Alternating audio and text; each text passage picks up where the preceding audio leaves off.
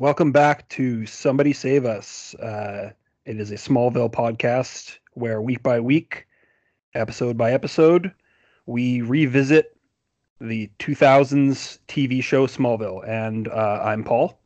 And I'm Steve. And this week, we're covering episode 4, X-Ray.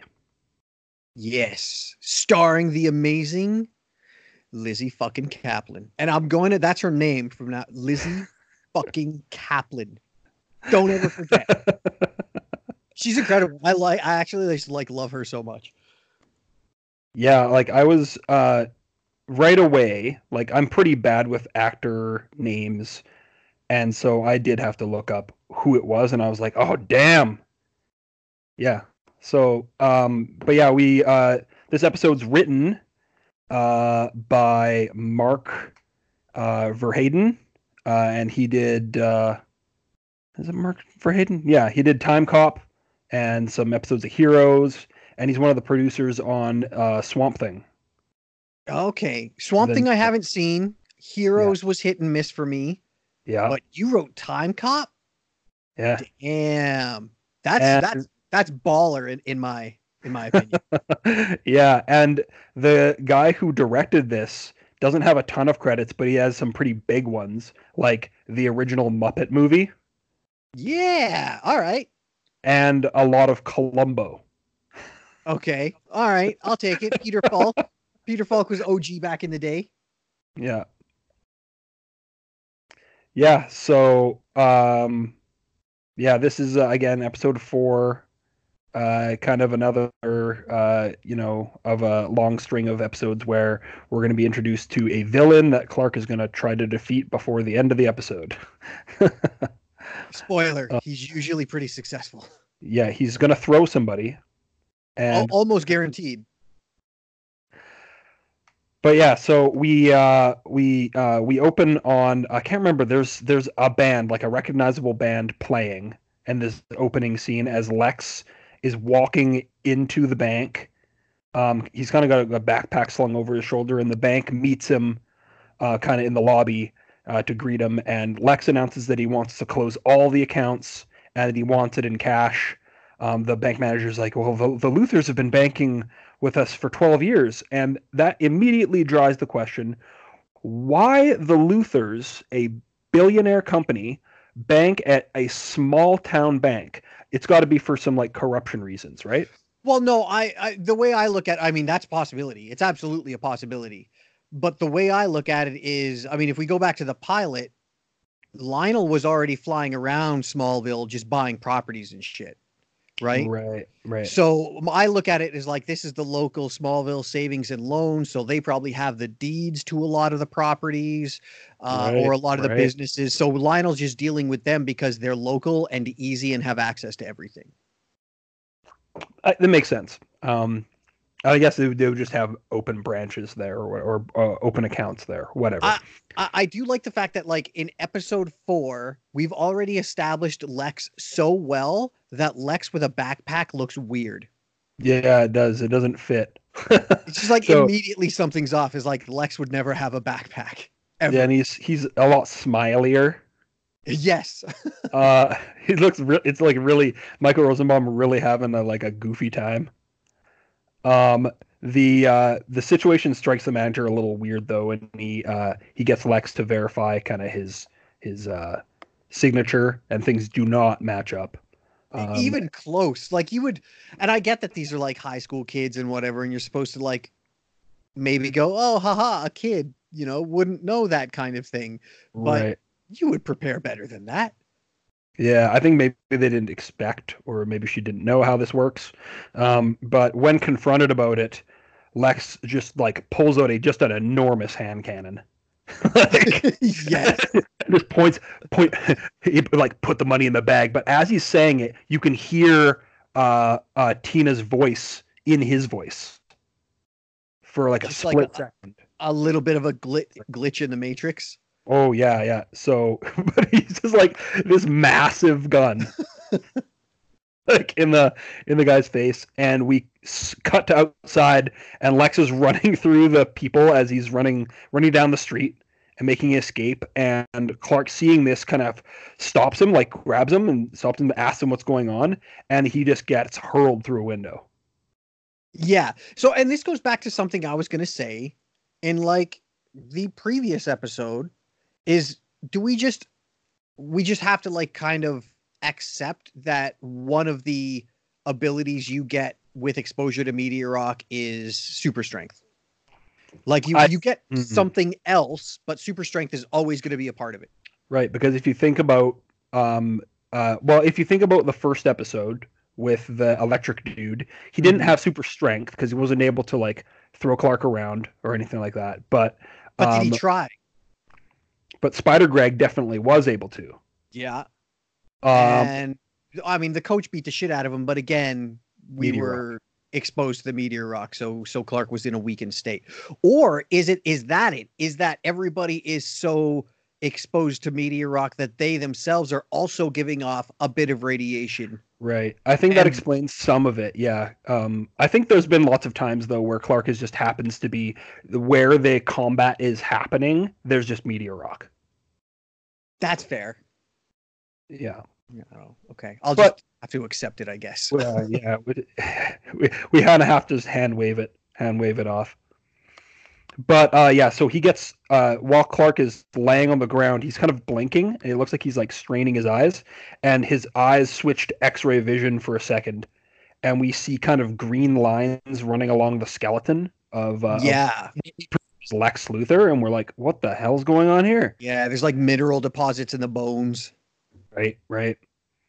And we see like a woman with the backpack kind of walking up a flight of stairs, calling after Tina, just confronts her outside. I guess Tina's just gotten out of the shower or whatever, and she's like, "You didn't rob the bank yesterday, did you?"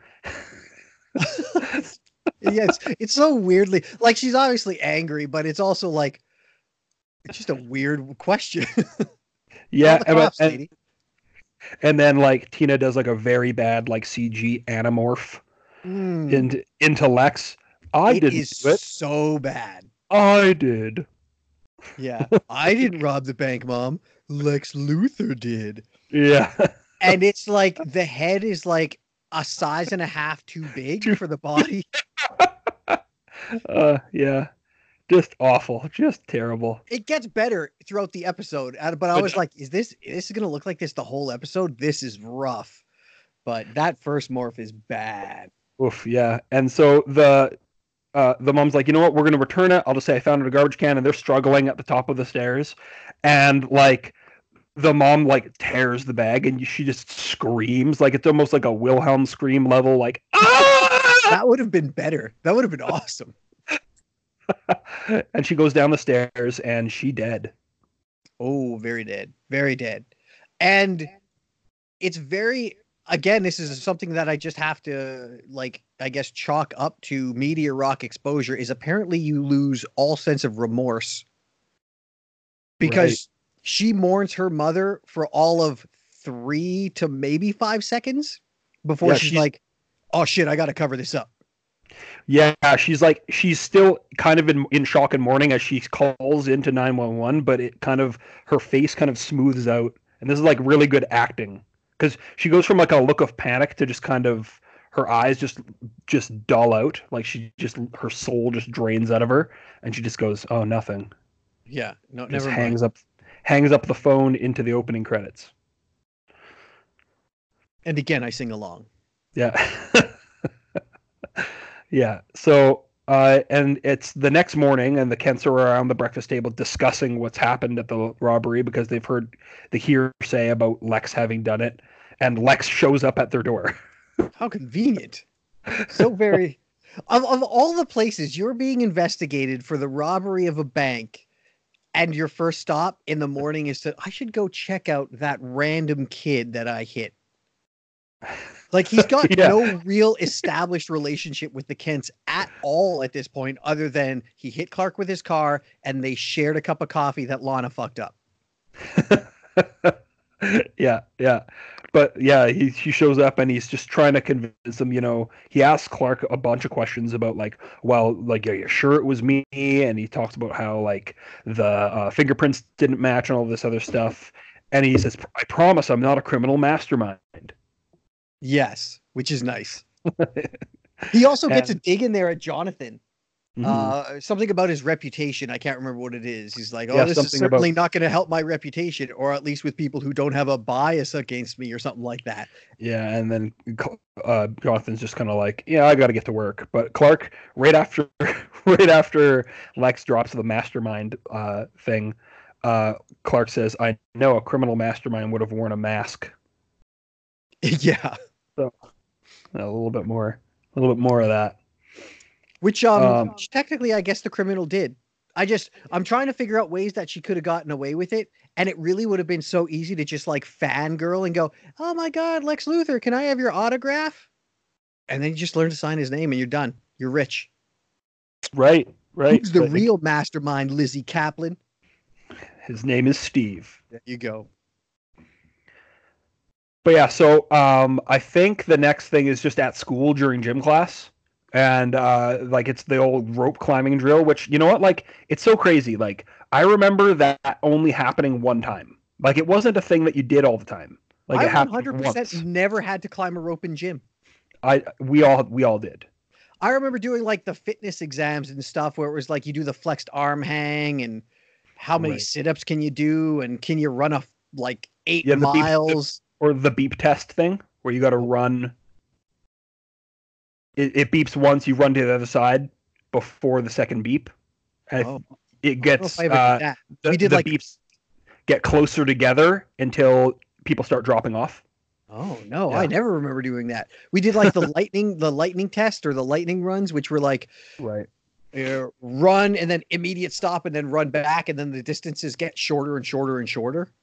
So you like run from one side of the gym to the other, and then there's a marked line. So then you run to that line, then you run to the next marked line. So the distances you're running are shorter and shorter. So you're testing like Right. your stopping and starting ability. Oh, right. And then there was just basically the run a long distance till you puke.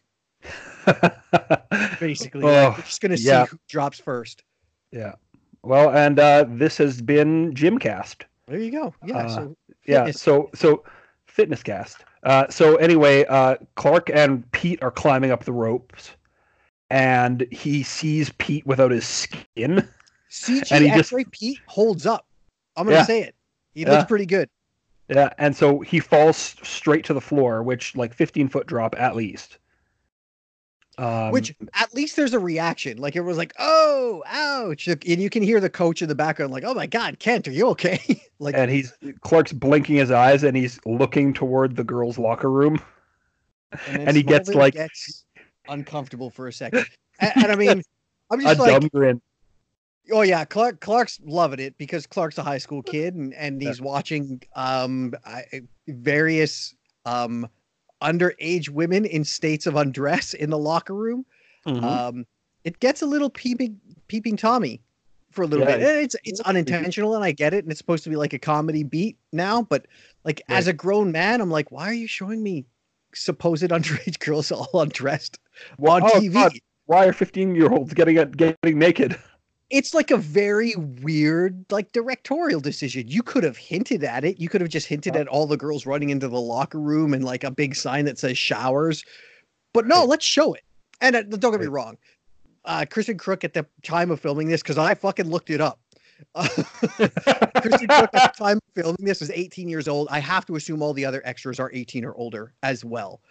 Right. It's still just a weird thing to put on primetime TV. Is just like, hey, you know what?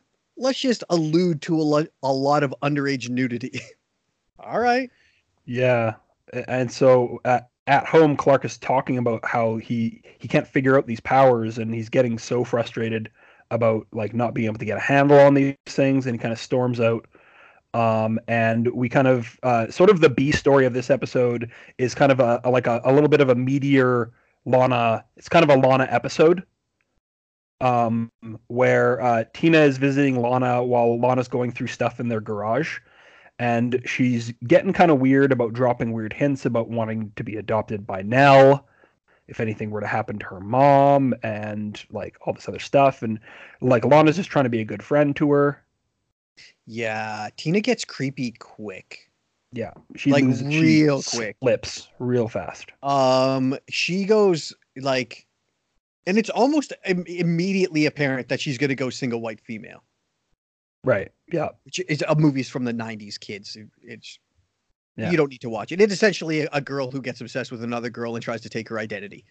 Yeah. It's TV tropes. You look Yeah. it up. Yeah, basically. Yeah. Yeah. So I think that's kind of it for the Lana. We go back over to Clark on the street with Martha, and he gets a flash again and sees like Tina entering the antique store, or he sees the skeleton at least because he recognizes the kind of green skeleton.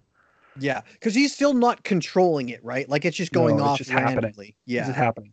Like it's happening as he's walking down the street, and like he sees an old woman walking by, and he's just like totally like looking over his shoulder, like what's going on. And then he catches, and so the whole thing is that he keeps catching the skeleton, but not the person attacked. Like, so he doesn't see the face, so he's never able to like identify who the actual person is because he still can't control that. Right. But Martha and Clark both enter the antique shop, and like Tina kind of masquerading as Rose, comes out and she's like, "Oh, Mrs. Kent, I mean Martha." Like, why did you say that name? No, I'm gonna. I'll eventually get over that. Way. But yeah, so I actually love that movie, so whatever. But I'll make fun of it. Yeah, but so Clark asks about where Tina is, and she tries to throw him off by saying Tina is with Lana. And Clark kind of is like, I've got a headache. I'm gonna go get some air. He heads outside, and she kind of sets it up that she's gonna sell the store and move to Metropolis. But Martha is there to pick up. Is it like a lamp? Oh yes, a lamp. Yeah, you're right. I was gonna say clock, but it's a lamp. Yeah. Yeah, and but while she's in the back rummaging around, Martha's looking around at stuff, and she sees a bundle of like cash under. Yeah. She's like checking out like an antique mirror, right? And behind her is like some kind of hope chest or something. Mm-hmm. And then under the chest, she just sees like just the corner of a bundle of bills. Right. And Tina does a pretty bad job of trying to cover herself. Gets Martha a little suspicious, but while Martha's is flustered and not paying attention, Tina steals her keys. Yeah, because she's like, oh, well, the lamp's not done yet. I'll have it done next week, but I got to lock up now or whatever. So she tries to like force her out of the. Yeah. And Martha forgets her purse on the counter. Yeah. Right. And then so outside, Martha's kind of like still kind of like shaking a little bit. She's looking at like the newspaper in a newspaper box about the Lex's bank robbery, and out of nowhere, Blue Kent truck. Blue, I caught that too. Tries to run her down. Well, and Clark is driving. Yeah. But then like, Clark, what? It speeds by, and then like a second later, Clark comes up behind her and he's like, "Sup?" And she happily gives Clark a hug. Like, not even for a second, not a little bit of a delay. Like, you just tried to hit me with a truck, but now you're here. Like, there's no weirdness about it at all. I would have been like, what the fuck? Yeah. So back on the old homestead, we find out that the truck was recovered later, kind of a few miles out of town or whatever. And the Kents kind of discuss what happened, like what Clark thinks. And then like they're talking about like Tina was really sick as a young kid, like she had like a bone disease, like a soft bone disease. Right. They thought she was gonna die within like months or weeks or something like that. Right. She was on all kinds of experimental drugs, and then the meteor shower happened. And so we kind of get an idea that she got her power that way. Yeah. Now, has Clark already told them that he can see that he's seeing X-ray vision now, or is this the scene where he tells I them? think this is the scene where he's saying like he's no, he's already told them that he's thinks that that's what he can do. But this is the scene where Jonathan tries to test it by being like, "All right, what's in my hand?" Yeah, and Clark's like, your pocket knife. And it's like a good comedy moment. It's a Kind nice of. little It's like gag. it's See, Clark, it's you always did in control your it. pocket. No, it's your pocket knife. You keep it in your right hand pocket.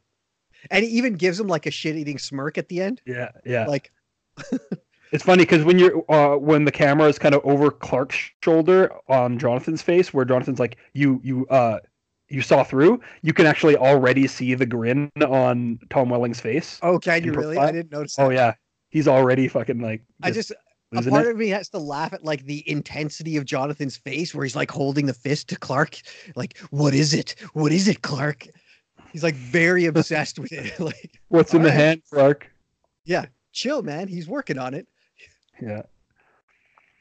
But so back over to story B, Lana has found some more of her mom's stuff and learns from like a diary entry that she was kind of unhappy in Smallville, and she kind of storms into the house and tells Nell that she lied to her about her mother.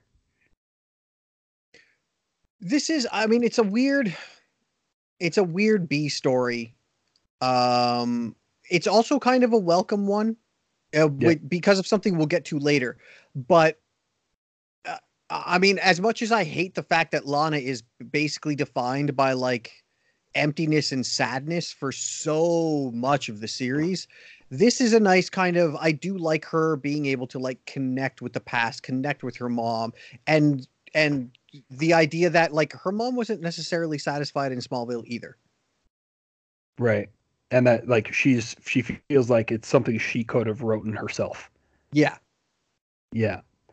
So sort of our next we kind of get back over to Lex because Lex was concerned earlier about how the papers were going to have a field day, and he's right because Roger Nixon, a reporter, tries to blackmail him. Like he's hanging out, leaning on Lex's car, and talks about how he's going to bring up Club Zero and all this other stuff. And Lex is like, you know, you're not doing this. Like, I'm not going to bend to you. And Lex takes off. I'm actually surprised at how early on they were hinting at the Club Zero stuff. Right. And Because then there's, other stuff that we'll talk about later on in the episode, but there's some yeah, cool stuff that starts to happen because in like terms of I like don't, Lex. like you really don't see Club Zero stuff. And I mean, I could be wrong, but I want to say until like season 3, season 4, Right. I think we right? get little drips and drabs of it. Like Lex is trying to keep it real quiet, as we'll see, right? Yeah. Yeah. So, but yeah, it's a real quick scene, but it sets up some stuff. I think Lana's coming home from somewhere, and Nell is sitting out on the outside on their swing, and she talks to Lana about how her mom felt and how she gave a speech at their graduation, and that basically the gist of it was that she didn't really accomplish much, make a difference in Smallville, but she hopes that her children could. Mm-hmm. And it really hits Lana real hard. A lot due to the fact that Lana probably feels she's not accomplishing anything. Yeah. So I think it's the following day at school. Like we see Tina just kind of standing, kind of staring into the distance, but then we see Clark kind of staring at her, and he looks like he's trying to like activate his X-ray vision. Mm-hmm. And Chloe and Peter like, what's going on? I am like really yeah, like why are you staring at her? Is it, has she already like turned and looked at Clark and go, Kent, what are you looking at? Because I thought Oh that was no, funny as hell. not yet. Um, What's your glitch? what's your glitch, Kent? But I'm actually like really surprised at the lack of Pete and Chloe in these first episodes. Yeah, I think Um, this one is like one of the first times where Clark is doing stuff in front of Pete and not really trying super hard to hide what he's doing. Yeah, well, I mean, it seems like in Hothead too, where he's like ripping off car doors and speed running down like the school hallway and whatever. Like he's very reckless in trying to hide his stuff. Right. But I think that's on purpose because if I remember correctly, as the seasons go on, hiding his powers become a lot more important. Like it seems to be like they actually Yeah. concentrate on like we really need you to stop. Like you need to start hiding a lot Right. better than you are now. Right. And then also, but also, like, I think Clark has people hiding his powers as well, like keeping his secret. And we also have just like situations where now Lex is a little bit more onto him, or other government agencies are onto him, like Yeah, like as suspicions reporters. arise. Perry White, for example, Oh makes an yeah, appearance at some point. Michael The flying McKean. tractor thing. And, Again, and, and he, listeners, if you have a problem with sorry, the spoilers, let us know. Because sorry. something that I just realized the other day is that, and this is coming from other people that follow me on social media, that a lot of people, some of whom were like infants when this came out, are watching it for the first time. Right. So, and no one's told me either way if they care about the spoilers or not. But if you do care about the spoilers, let us know because we are fully capable of putting that shit on lockdown. Totally. Yeah, we can keep just to the episode we're talking about, um, if that's what you want. Uh, but at this school scene, Tina is kind of waiting for Lana, and Whitney makes a comment about her having her low jacked, and takes off. But she kind of asks Lana to move in with her, trying to kind of cover for why her mom's not around and all this other stuff. But she gets very upset and aggressive when Lana just kind of lets her know she wants to let Nell know. Yeah, And she gets like right in her face. right, Like right, it would have been perfect, Lana. Like, and she's like an inch away from her. I'm like, holy shit. yeah, and Tina goes over to a locker and she throws the necklace inside that she made for herself or got from the antique store, and as she leaves out this one door, Clark kind of comes out a door like he's been waiting there in wait, and sees the bag of money in her locker, and this is the moment where then Tina's like, "What's your glitch?" Oh, because he's just staring at the locker. Which Yeah, I mean, that's a legitimate question. Why are you staring at my locker? right, right. But yeah, so he found the cash, and we find out kind of in the next scene, the cops show up at the shop while Tina is wearing her mom's face, and they kind of learn that the cops are after her. They found the money, and she tries to find out who Lana or who told about the cash. Oh yes, as the mom asks who Yeah, gave the tip. right, right. And we're up at the loft in the barn, and Clark is staring at his piggy bank, and Lana's like, "Well, if you want to count it, why don't you just open it up and find out what's in there?" I will say 100% that this caught me off guard. Yeah, that I'd forgotten how this I totally articulated. forget. Yeah, the way it unravels because she comes in and she's doing like a great Lana. Yeah, You know what I mean? Like, so she's like, "Hey, it's a lot easier if you just open it up." Blah blah blah. And then Lana gets really flirty. yeah, and she says she wants to thank Clark for being there, who seeing her for who she really is, and she starts kissing him, and he's like, "What about Whitney?" And she's like, "Forget Whitney." And as they continue to kiss, you actually see from one shot it's Kristen Crook, and then the next shot it's Lizzie, and she pulls away and says, "You, I don't know how you found out," and she just throws him through the barn wall. I mean, you gotta think until we get to the slutty witches. That's a good day for Tom Welling. Yeah, That's a good day of shooting. What are we gonna do today? Well, Tom, you're gonna sit here and you're gonna kiss Kristen for a couple hours, and then you're gonna kiss Lizzie for a couple hours. That's your day. Yeah. He's like, sweet. All right. Son of a bitch. And the stunt man's like, so what do I do tonight? Oh, you're getting thrown through a door, and you're gonna land. You're gonna land on the Blue Kent truck. Yeah, have fun. And you're gonna get paid like 10% of what Tom's getting. Yeah. Scale. Yeah. But it's weird because she throws him down the truck and he's not like clearly dead, and so for some reason she just doesn't finish him. Like, well, I guess I was like, yeah, well, she's not really a murderer. No, but she is though. Yeah. She is a murderer. Yeah.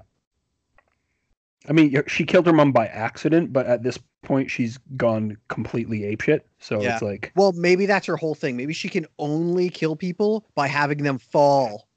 Right. So he's already on the ground. It would just be like, how are you going to orchestrate another fall? You're just going to roll him off the truck? That's not far enough. No, that's not far enough to break a neck. No, everyone knows that. No. So, but later on, like the barn's being cleaned up or whatever, and Clark tells them that there's not really any point.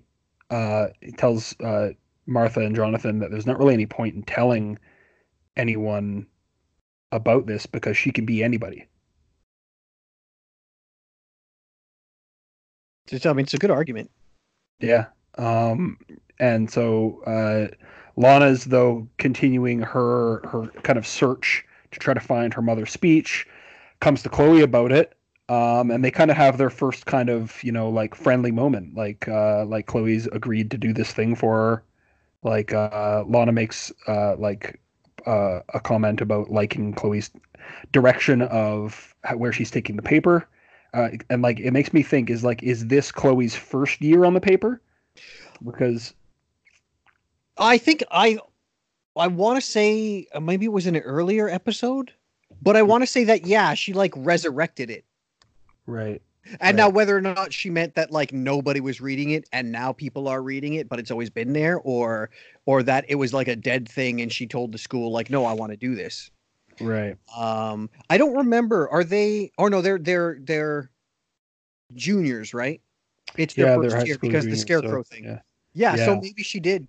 Well, no. Then you have to assume that it's already existed and she's just taking over as a junior. Well, yeah, because it definitely did exist because they go into the filing cabinet to try to find a specific year, and they find 77, and they're like, well, I guess they decided not to print the speech in the paper because it was too controversial. And Chloe's like, well, do you know who wrote it or who said it? And Lana's like, yeah, my mom. It is a great scene. It is really like a nice moment because, like we were saying in Hothead, the episode before, like Chloe was very snarky to Lana and very kind of like, and don't get me wrong, like I hung out with people like this when I was in high school, of just like kind of thumbing their noses at the high school establishment, as it were. So like if you were on a team or a cheerleader or whatever, you were like, oh my God, get over it. So Chloe was kind of that, and like in rewatching it now, a little older, it was like, you don't need to be like that. Who cares? She's into different things. And to see them interact in a nice way, for Lana to show up and go, well, I actually think it's really cool what you do, and I like the paper and I read it. And then for like Chloe to make the realization of, oh, so you're not like just an airhead. You're you know, socially conscious. You're into what's going on in the school, and you like things that I do, and I haven't even given you an opportunity. It's just a cool, like, bonding moment between the two. Yeah. Yeah. And so back, I guess the Lex story kind of continues here. We cut to the Luthor mansion, and Lex is enjoying a fine single malt or something. He's got his glassware out, and he's having a drink, and Nixon shows up to collect his money. Mm-hmm. And he's kind of trying to make his way out, and Lex is like, if you walk out that door, I'm going to make you disappear. Yes. And my notes, and just like all caps, is this, yes. And Lex starts to flex.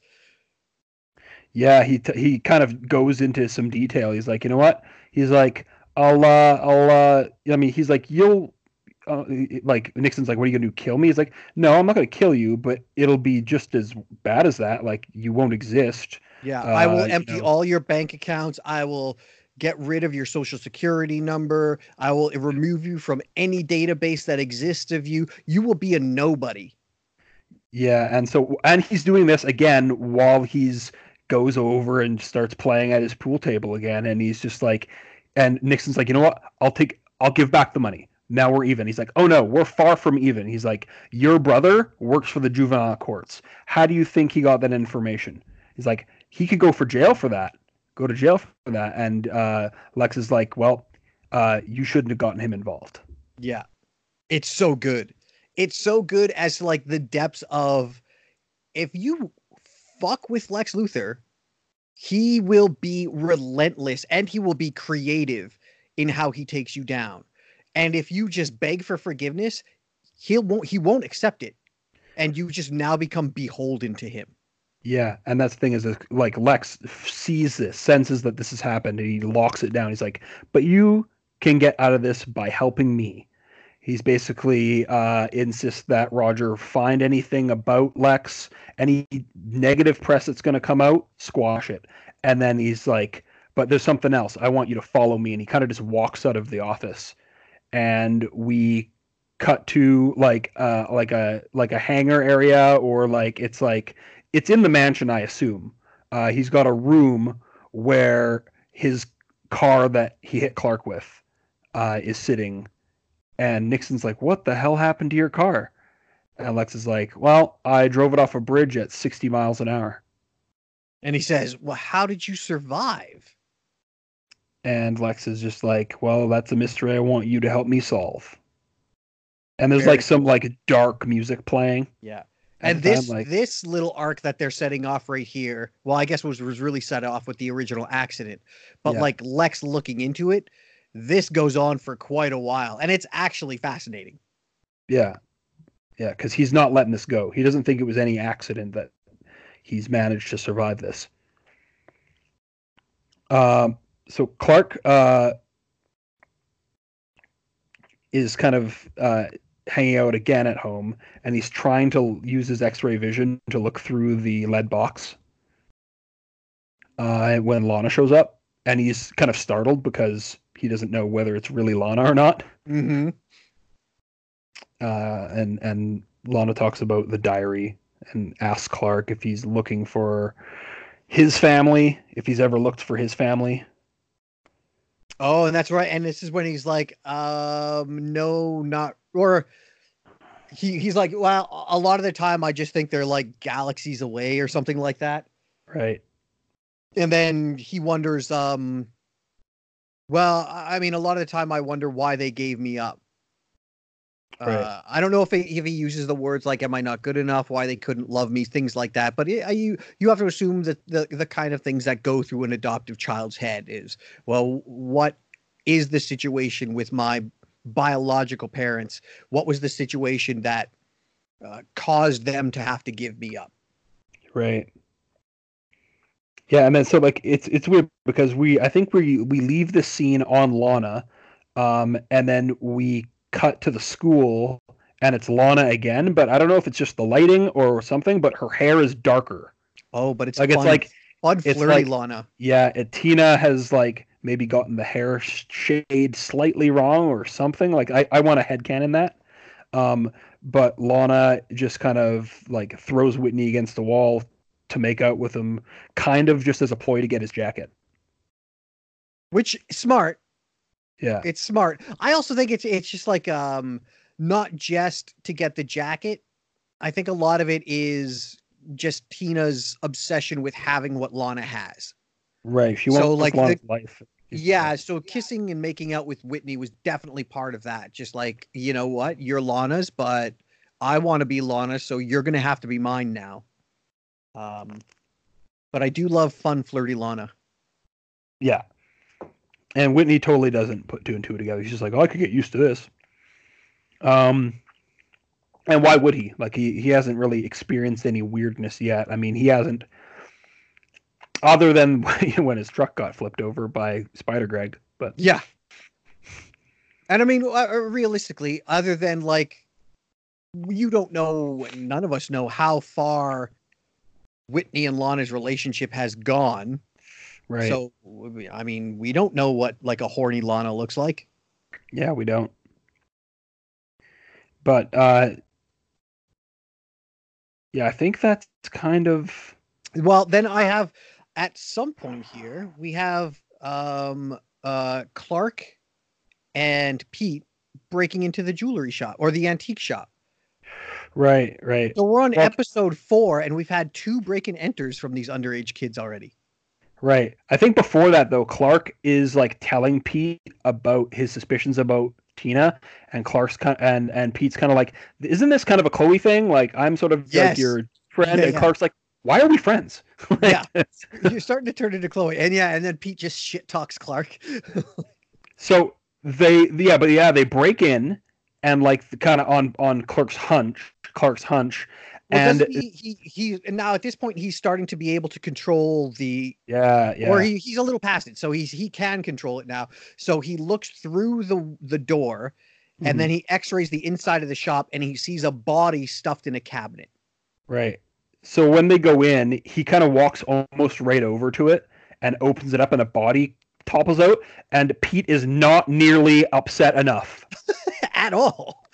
Like, Jesus Christ, he's cold as ice. He's like, who is it? Yeah, Like, not even like it's just like not even surprised that a body fell out of a cabinet, but no. not that Clark beelined for the cabinet Right. and insisted that they break in there. Like if this was me, I immediately become suspicious that my friend is a murderer.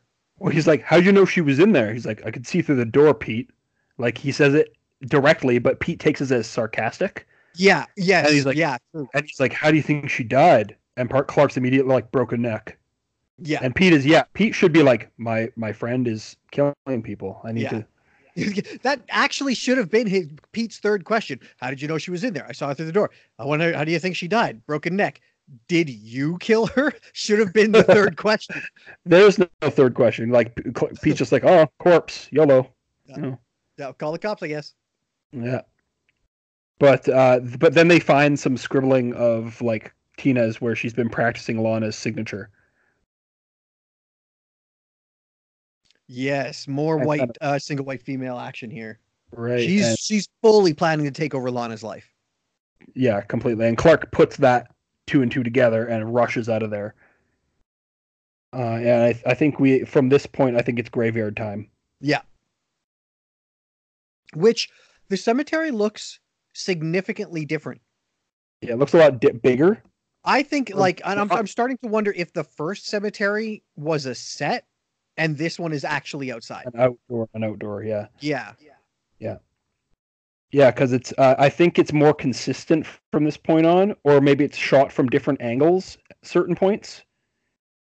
But yeah, Lana's at her parents' grave, and Whitney shows up and is being a total dick.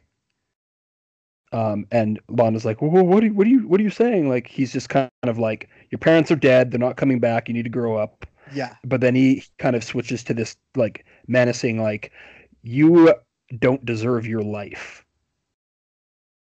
And then she kind of anamorphs into herself and says, I do. And then And just straight out chokes Lana down. yes. Which is good because, well, not good, but like I'm glad that she morphed into Tina first, as opposed to having like Whitney full on like haul out and like just like knock Lana unconscious or something. Because then the episode couldn't have ended the way it did. Because remember, right at the end, like Whitney shows up and like to comfort her. If the last thing Lana remembered was Whitney choking her out, that would not have gone well. True. Whitney. Although, I mean, Martha forgave Clark for trying to run her over with a truck like immediately. Right. The people are very forgiving in this small Kansas town. There you go.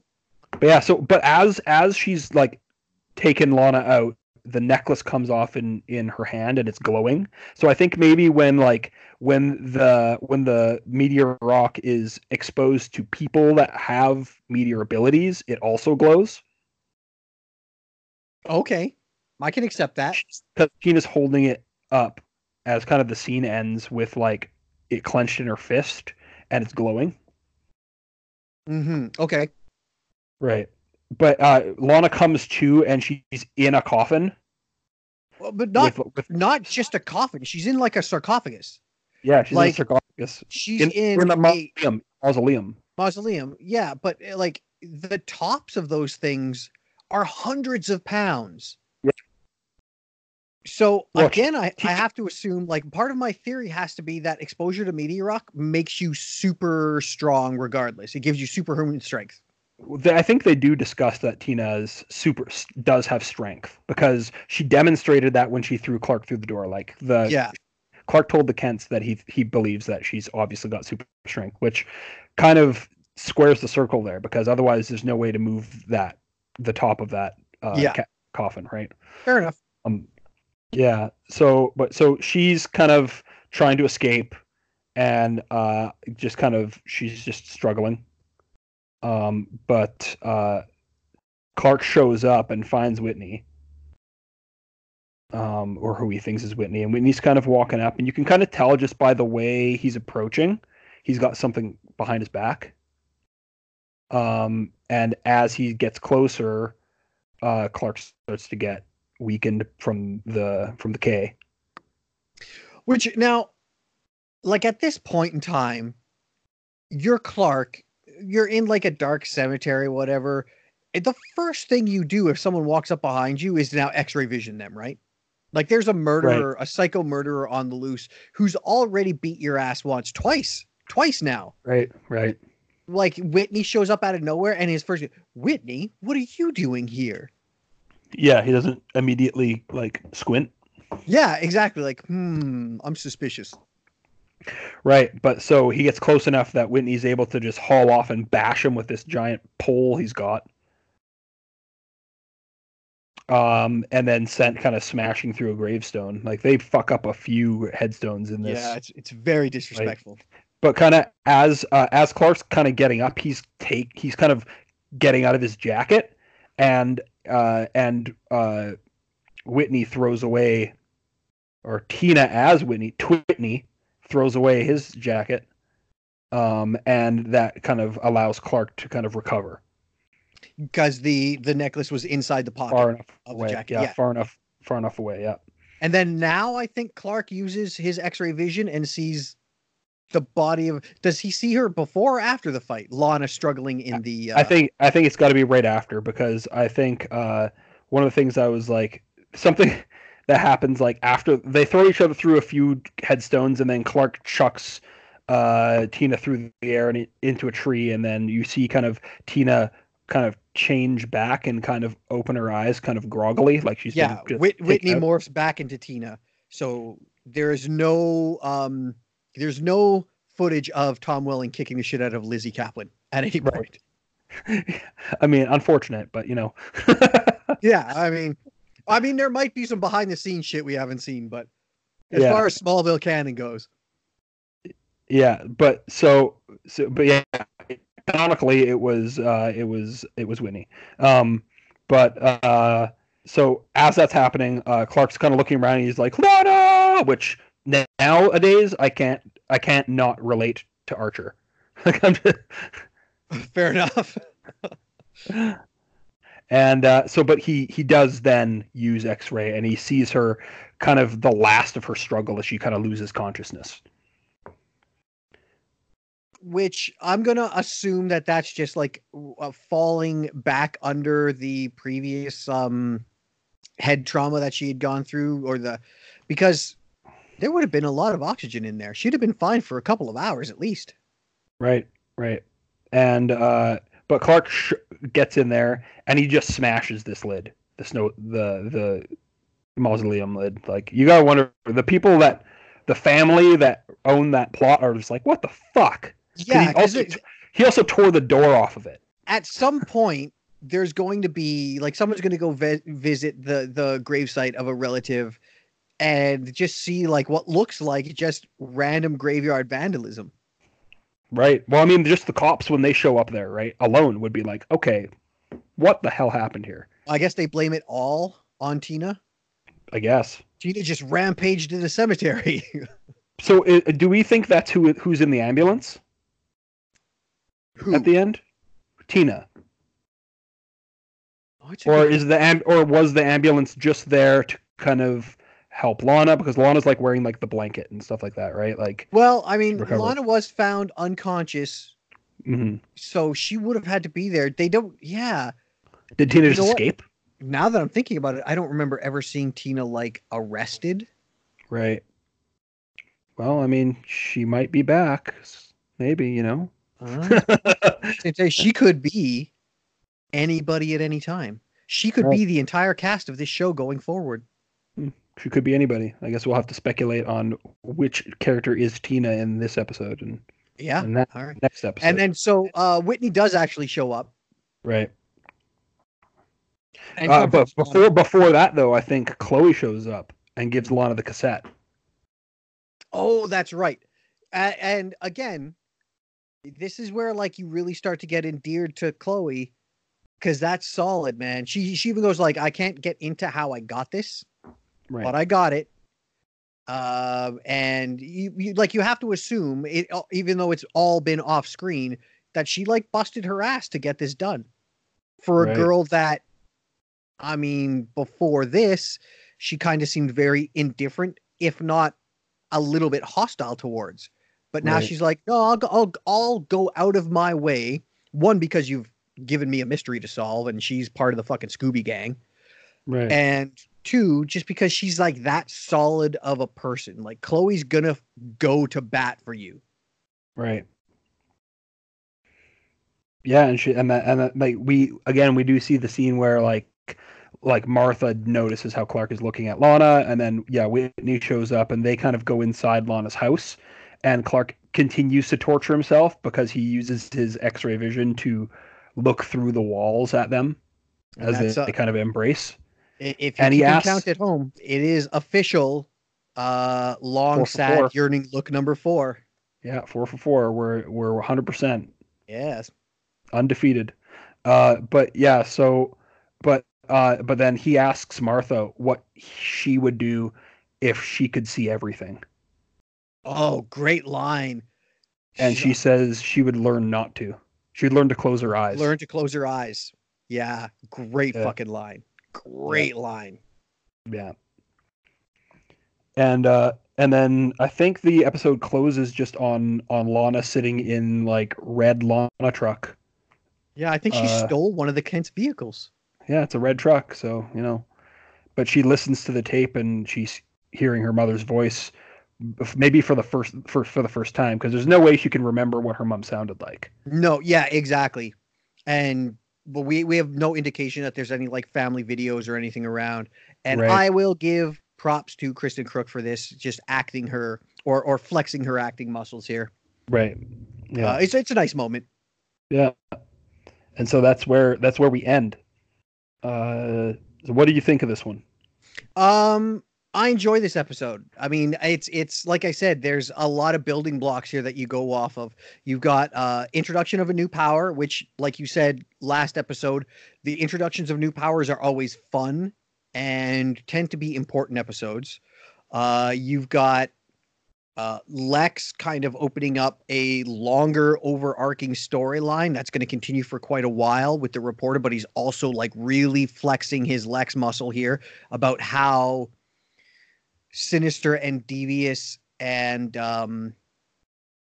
unfuckwithable that Lex can be.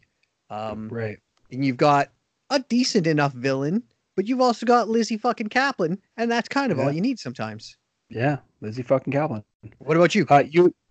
Yeah, you made like the point I was gonna make about Lex, and like the kind of opening up of a kind of ongoing story arc, which is kind of welcome, because even though we might be going week to week with these villain of the week, we're gonna start seeing a lot of this with Lex. We're kind of get both best of both worlds, where we sort of get a villain of the week, but at the same time, characters are going to be moving through their individual storylines. In a way, we're going to start to get uh, kind of episodic television in a way Yeah, that we kind of currently have with longer overarching. storylines. And there is at a point, Smallville actually gets really good at planting seeds that really don't bloom until years later. Yeah, like Um, Veritas is a big thing. well, that Talking about the eventually, Queens and all that. yeah, and you get the key for the ship that leads to a million different fucking things, and Right, like, right. yeah, But there's a funny scene that I want to point out is during the part where Lex having robbed the bank and is running down the street still holding the gun in his hand. He runs into this woman that's holding flowers and she just spins out of the way, and like as Clark is grabbing onto Lex, you still see her spinning in the background and then finally falling down.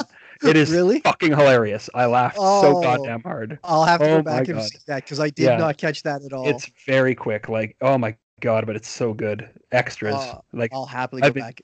I've been watching for extras doing shit I like that, should. and We oh, should do it's like so bad good. extra of the week. Yeah. Yeah. Or bad extra of the episode, I guess. Well, I guess we are putting them out weekly. Oh, that's I guess one thing. If you guys didn't know or didn't see, if you're not following us on social media, you can find all our social media links in the episode description, by the way. But if you didn't know, our official day of release is Fridays, so there will Yeah. be a new episode up every Friday. Yep. From now until sometime in like 2023. Yeah, it's a lot of weeks, to get covered. And again, me and Paul kind of binge record these things, so by the time you hear this, we're like 3 episodes up already. So Yeah. there should be, barring any major life upending things, we should be okay on keeping pace. Right. So yeah, if you want a Friday podcast, we're here. And I guess that's sort of it for this one. Yeah, I like the episode overall. Like I said, like last time, it's just these ones where they introduce a power are pretty good. They're always fun, and decent villain this week. A little bit unhinged, and like that kind of goes forward. Like I think something happens with meteor infected people where they do tend to lose it. I seem to remember that they say something like that at one point. Like specifically, I remember Chloe saying something like that in a future episode where she's just like, "It has to be this exposure to the meteor rock. It just does something to people's minds." Right. Because even at points where like the main cast starts getting exposed to certain things and getting certain powers, they start to go as well. But for some reason, they're always able to cure those people instead of killing them. Yeah. I don't know. TV, I guess. Yeah. The show has inspired me though. I'm gonna get knuckle tattoos, and on one hand, I'm gonna get the word bomb, and on the other 4 knuckles, I'm gonna get the word rose, because you do not fuck with Rose and Bomb ever. Rose and Bomb will fuck you up. Oh my god, dude. What the fuck? I did not know where that was going. I've been thinking about that for like 2 weeks. I'm like, I'm absolutely getting those tattoos, but I'm not. But maybe we'll turn it into some merch or something. I don't know. Oof. Yeah. Yeah. But that's it. So like I said, ladies and gentlemen, if you want to check out the description of the podcast here, the show notes, or I guess whatever you want to call it, all our social media links are there. If you want to get in touch with us, give us a little feedback, that would be more than welcome. Do me a favor, share the show with your friends. If your friends like things that are not in any way current or necessarily important, but just dumb and fun. Yeah. And rate and make sure you rate and review. Yeah, I was going to say that if the whatever service you're listening to us on has the ability to rate and review, we'd love to hear from you. I'm not going to beg for 5 stars, but if you give us 5 stars, that would be appreciated. And I guess our main home is still Anchor. Is it anchor.fm/save us? Yeah. And from there, if you want to go there, I know that we're on Spotify. A few people are listening to us on Spotify. I've already heard. We think we're going to iTunes. but we're not entirely sure. Anchor is supposed to share all this out for us, and then they let us know when we're on other services. We're trying to get on iTunes. We'll just leave it at that. Yeah. So I guess that's it for me. My name is Steve. That guy over there is And, Paul. Paul, well, we've what still happens on got the next episode? yeah. Next episode, episode 5. Cool. He's the coolest guy in school and a stone cold danger to everyone he meets. A fall into icy kryptonite-laced Crater Lake turns a student into a hypothermic monster who seeks to rob others of their body heat. I don't remember this one at all. I'm sure I've seen it. Oh, Obviously, man. first season, I've seen every episode multiple times, but I don't remember this at all. You'll like this one. All right. It's not a new power, is it? Because it's immediately what I thought when you said that. And I'm like, I'm pretty sure Clark doesn't get that power until very, very late in the series. No. Okay. No, I think you might recognize it once the episode starts. Oh, I for sure will. It's got a very cool effect partway through the episode that's just like super gruesome. But we'll cover that next week. Awesome. And until next time, somebody save us.